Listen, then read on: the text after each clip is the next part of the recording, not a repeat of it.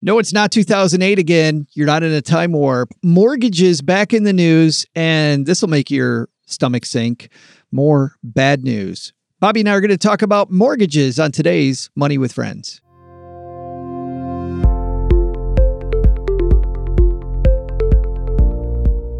Welcome to the Money with Friends podcast. I am certified financial planner, Bobbi Rebell, host of the Financial Grown Up podcast, coming to you from my very grown-up kitchen in New York City. And coming to you from my mom's half-finished basement outside of Detroit, Michigan, where we make the Stacky Benjamin Show. I'm Joe Saul-Sehy.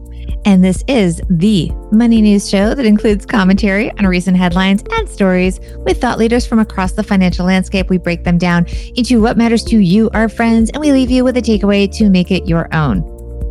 This episode is brought to you by the Stacking Benjamins podcast, Joe's side project. I've heard of it. You're a little side project. Yeah, you got a side hustle, Joe.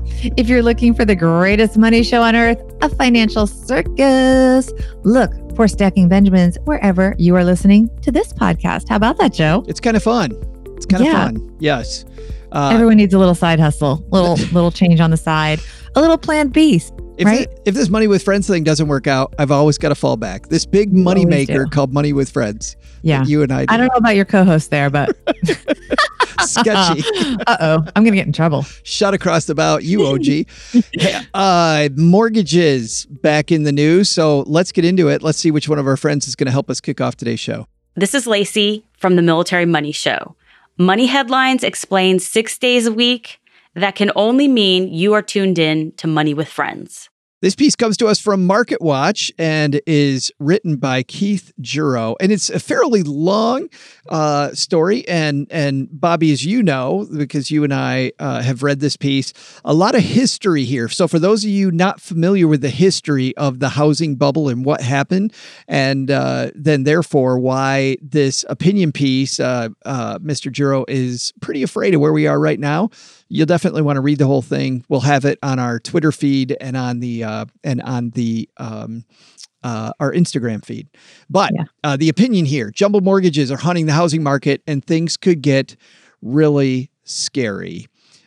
Keith writes, the U.S. housing market crash a dozen years ago is evidently ancient history for many mortgage lenders.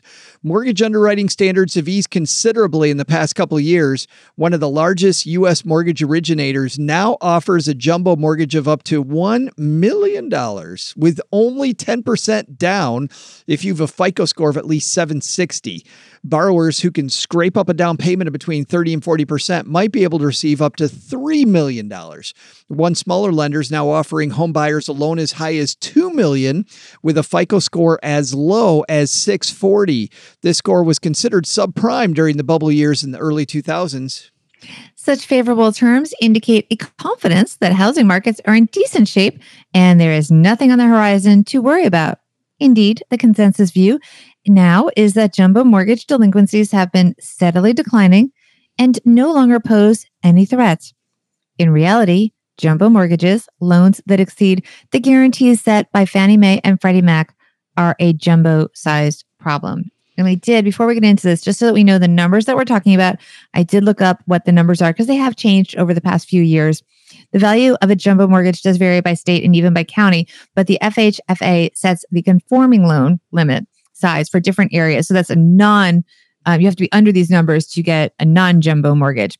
As of 2019, the limit was set at $484,350 for most of the country. And that was increased from $453 the previous year. So it's gradually going up.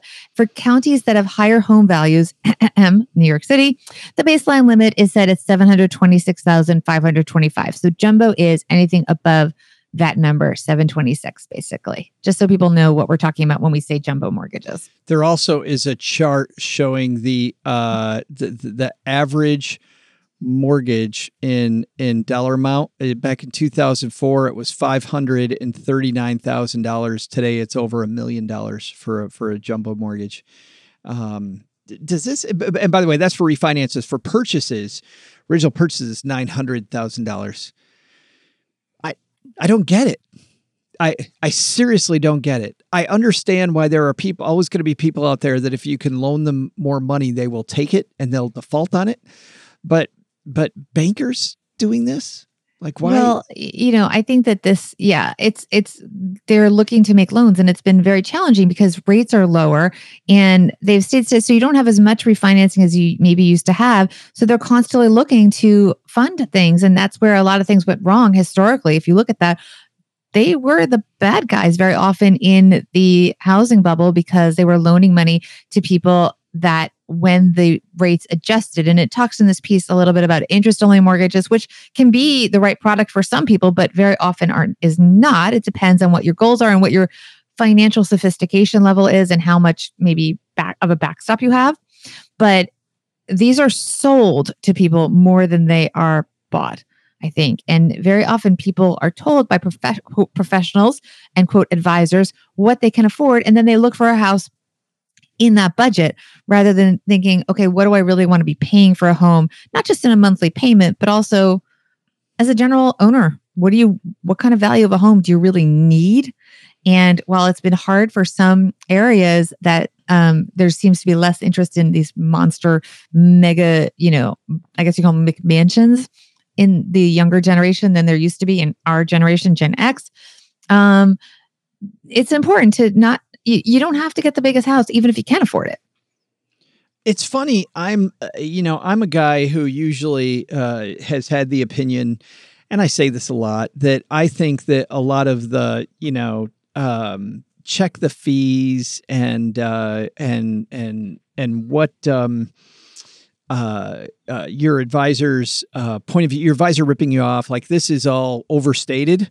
But in this particular case, I don't think it is, because if you don't, there's so much money at stake. Like I love watching these shows, the millionaire listing shows. Do you like the millionaire listing shows? I love that. Ryan Serhant was a guest on Financial Grown Up. I think he was a guest on you guys on Stacking Benjamins too, right? He was. We had so much fun talking to Ryan. It was such a blast. And and I follow Josh Altman out on the West Coast on Instagram. And these guys are so cocky and they're so full of themselves. And it's just so fun. By the way, Ryan's book is phenomenal, by the way. Very good selling techniques. If you are in sales, which we all are effectively, whatever you do, you're in sales.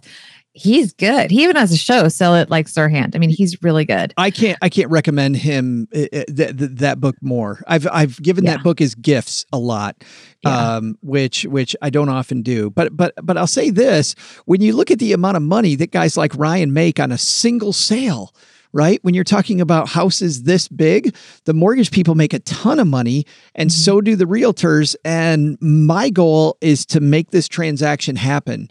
So even though it might be in your best interest, with that much money on the line, you got to start with your goal. You have to start with what can I afford and do your own homework, because the bank's not going to do your homework for you, Bobbi.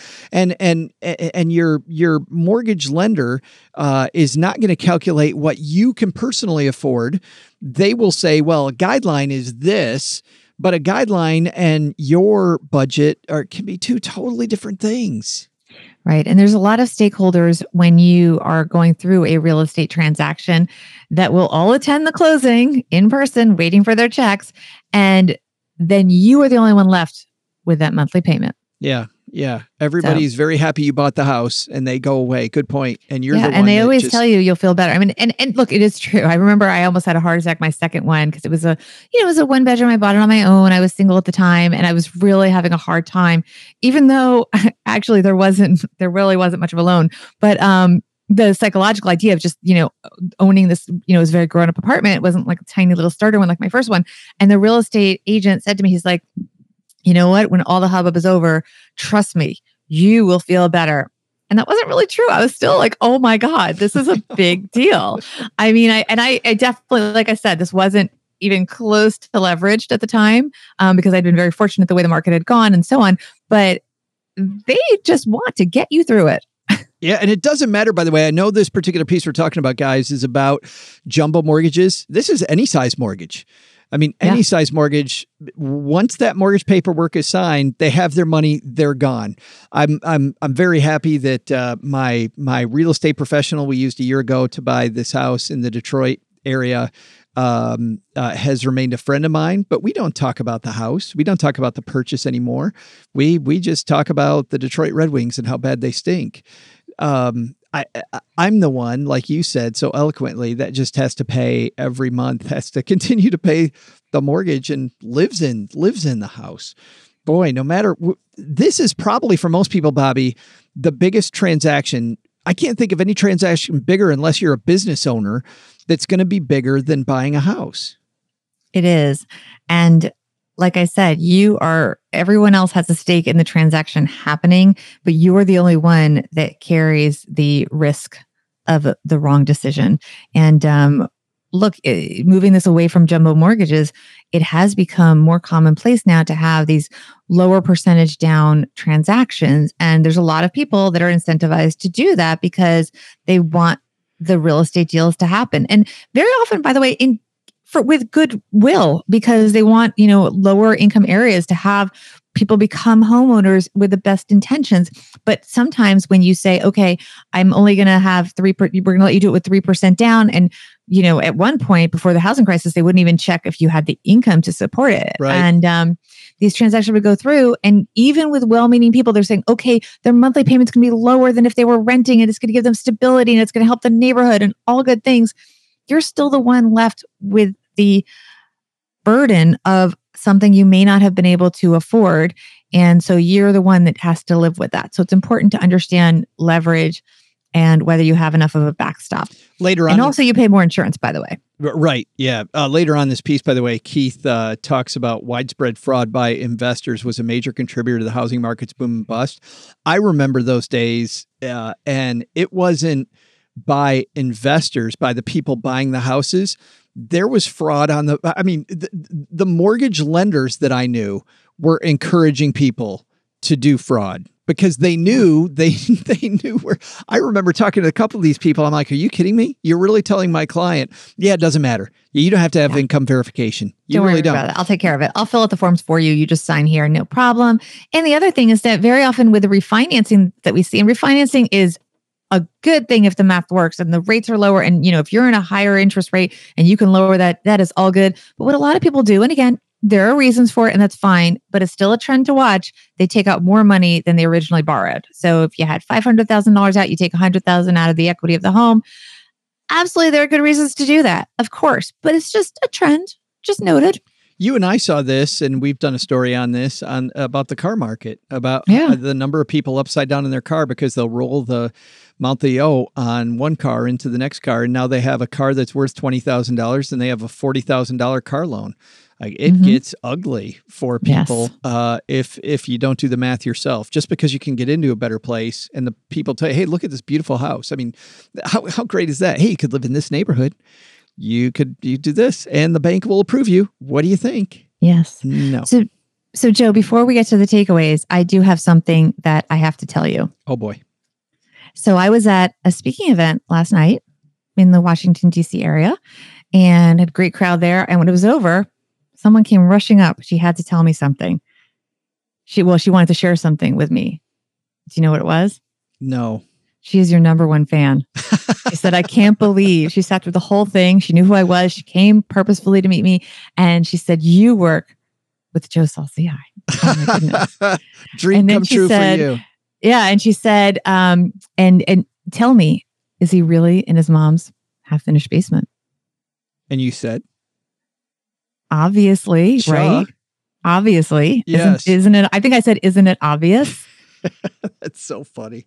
It's true. You have a lot of fans. That's so great. Yeah. And you're rolling your eyes the whole time. Yes, I get to work with him every day. Yes. Well, and we first met because I had a book coming out and I just knew that the number one stop for any financial expert, any author really is the Stacking Benjamins show. So I'm very proud to be associated with you. And I'm proud that Stacking Benjamins is sponsoring this episode of Money with Friends. Well, thanks, man. It is my side project. This is the important project. The show is live Monday, Wednesday, Friday. It is where you and I go over headlines. We cover, OG and I cover a couple headlines. We have a guest on and we answer questions, but mostly what we do is just try to make ourselves laugh. So it is clearly meant to be a circus. If you're looking for hard-hitting news, this is much more hard-hitting than what we do on Stacking Benjamins. So, but if you're looking for light surround sound, SB is a fine place to go hang out. But you might actually learn something. That's the thing, is that you make it a lot of fun, but there's actually a lot of knowledge happening painlessly. Just don't tell anybody because you'll ruin our reputation if you do.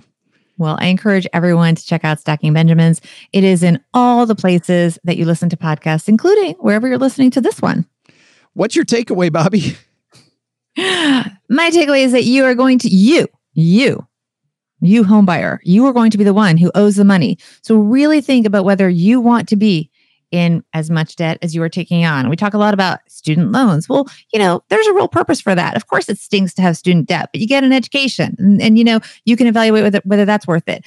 A lot of times you have a lot more variable choices when you're looking for a home. You can adjust your budget and think about what's important to you. And it might be to have the mega home and you're cool with the jumbo mortgage or maybe being very leveraged. And that's a choice. You're a grown-up. You can make that.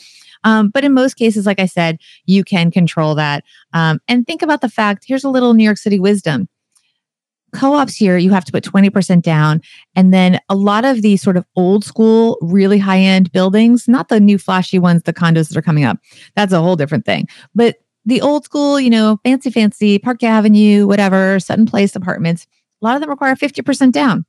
So that's what the old money is saying. And a lot of those apartments have been in families for generations, and they're looking for stability and for people that are not stretching to buy those apartments. So maybe pay attention to that a little bit too. Yeah, it's great. I mean, if it's good for them, think about the wisdom behind that, right? Right. They don't want someone highly leveraged coming into their building, because what if they as a building have an unexpected expense? They want someone that has a strong financial foundation. Bobbi always writes her big idea, her takeaway down. I generally don't. But this one was so important. I took after my friend Bobbi and I wrote it down because of the fact that I get very frustrated when I read pieces like this, that history is going to repeat itself. So my writing here says, history repeats itself. You don't have to be old enough to have lived through the Great Depression to get the point that cash is king. You don't have to have lived through the tech wreck to know there's no new economy and the numbers still matter and profits still matter. And you don't have to have been foreclosed on in 2008 to know that overextending yourself mortgage-wise, no matter what a banker says, is a horrible, horrible idea. And seeing that people are taking the bait again, Bobbi, drives me crazy. Yeah. Look out for yourself, guys. Where do people help us make the show, Bobbi? They can, first of all, join us here on YouTube, where we are transitioning here in 2020. We're still on Facebook at times, but you can go to YouTube and just search for Money with Friends. And you can also follow us on Instagram. We post quizzes and polls. And if you can't be here with us live, you can be part of the show that way as well. By the way, the handle there is @MoneyFriendsPod. It is the same handle as on Twitter. This is the beginning of our break week, which this week, starting tomorrow, Bobbi is going to feature somebody who's from one of our past seasons, and then I will be also. And then at the end of this week, we're going to have our big reveal of who's joining us starting in the following week for season 3. And we've got some pretty exciting, we had some pretty awesome people in season 1. It's a tough crowd to beat the last 2 seasons. I don't know. Very awesome this last one, but I'm looking at season 3 going, it's happening again. History is going to repeat itself. We're going to have some real fun. So it's a pretty amazing group. I'm really excited. Bobbi, I'll see you tomorrow. I'll see you later in the week. I'm Joe. She's Bobbi. We'll see you next time. Bye-bye. Bye.